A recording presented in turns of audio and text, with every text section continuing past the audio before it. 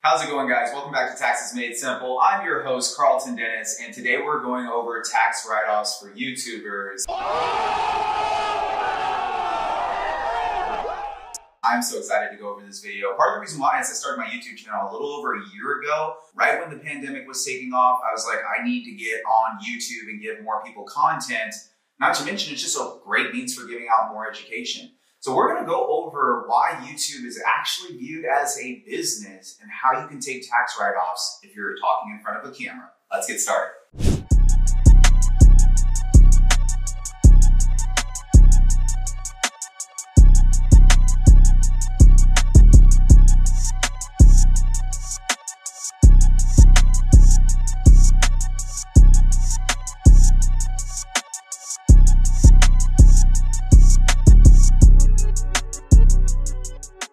Do you guys remember when you were younger and you couldn't wait to get home to get in front of your TV to watch like your favorite TV show and watch the commercials in a Super Bowl halftime? Well, guys, times have changed. Most entrepreneurs, they're not sitting in front of the TV anymore. Most individuals aren't even sitting in front of the TV anymore. Most people are sitting in front of their computers now.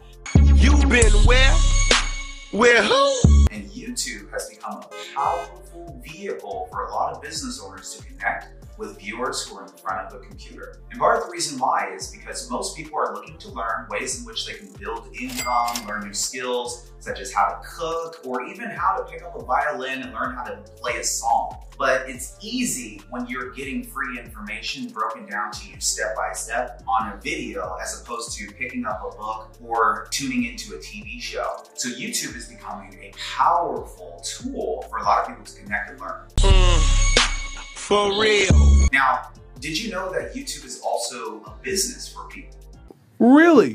When you decide to get behind a camera, talk directly at someone and give them a skill or educate them on why they may need to watch this movie, you are now a business owner. And if you're earning income from YouTube in the form of checks, if you're earning income from companies that want you to provide ads for them, you are now a business owner earning income. And like many business owners, you are able to take business deductions. The most obvious business deductions that you can probably think of as a YouTuber is the camera and you talking to the microphone.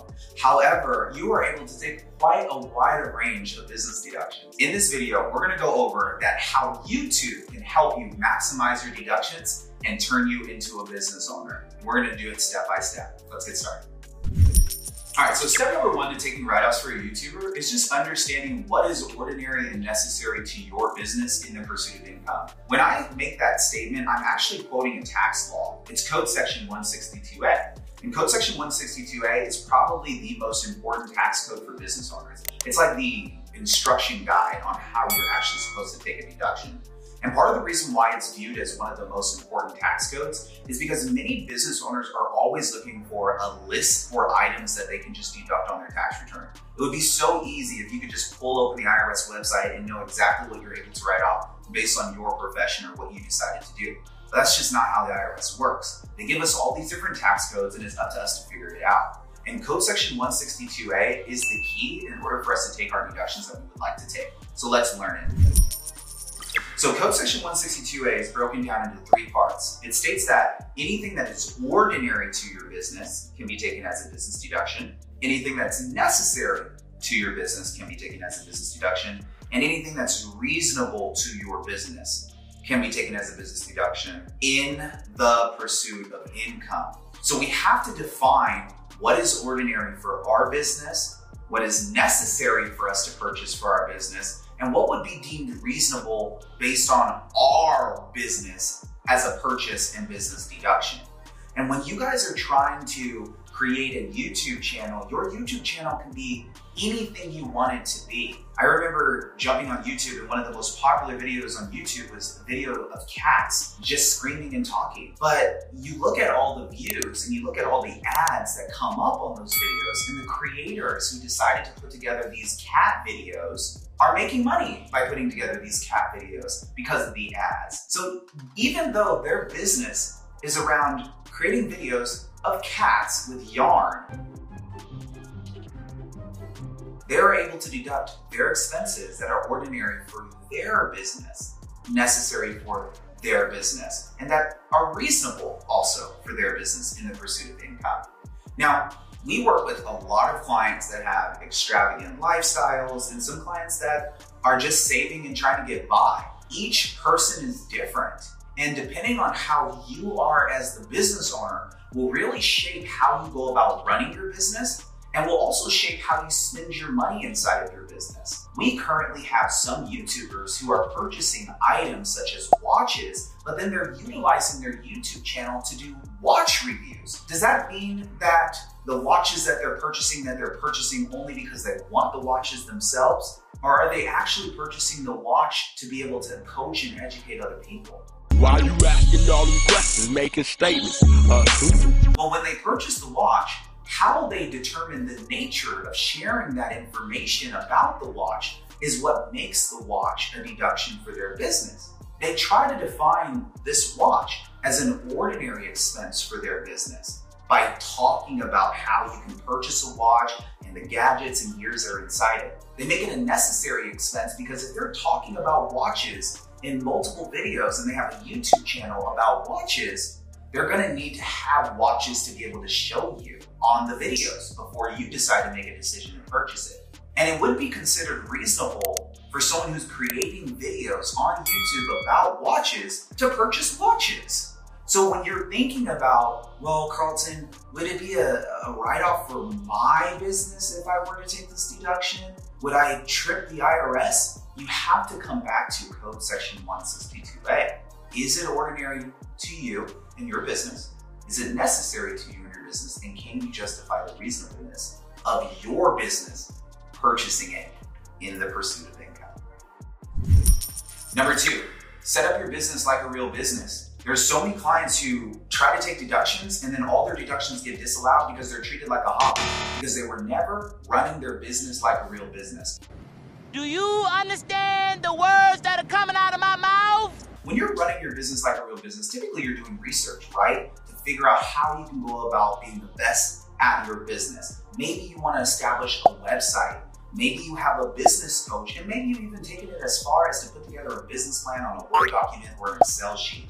But these items that you're doing, these steps that you take, shows the IRS that you're truly trying to conduct your business like a real business. So even if you're not profitable yet, even if you just have expenses and you have not made a dollar, you can take your business expenses even though you are not profitable yet. Yes, there are some limitations. The government says that if you're starting a business, you can only take $5,000 in startup costs and organizational costs, and anything that's in excess of that has to be depreciated over the course of 180 months. But it does not mean you can't take your deductions. So we want to make sure that we're tracking everything, which leads me into step number 3.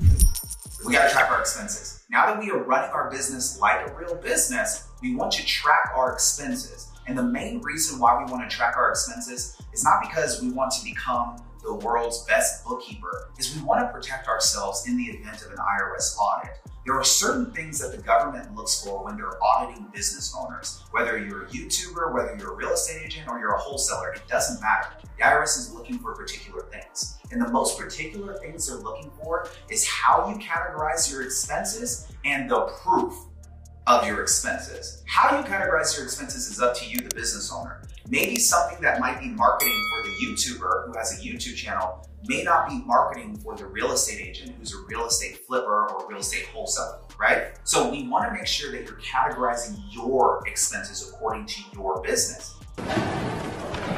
Okay.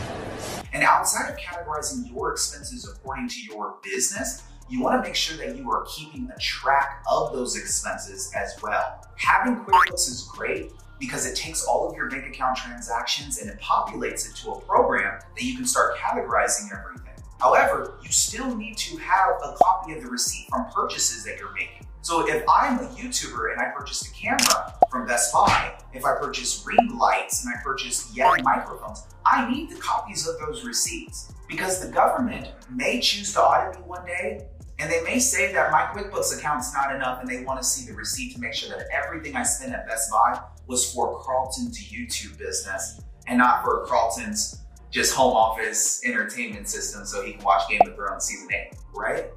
So it's so important that we are also documenting our expenses the right way.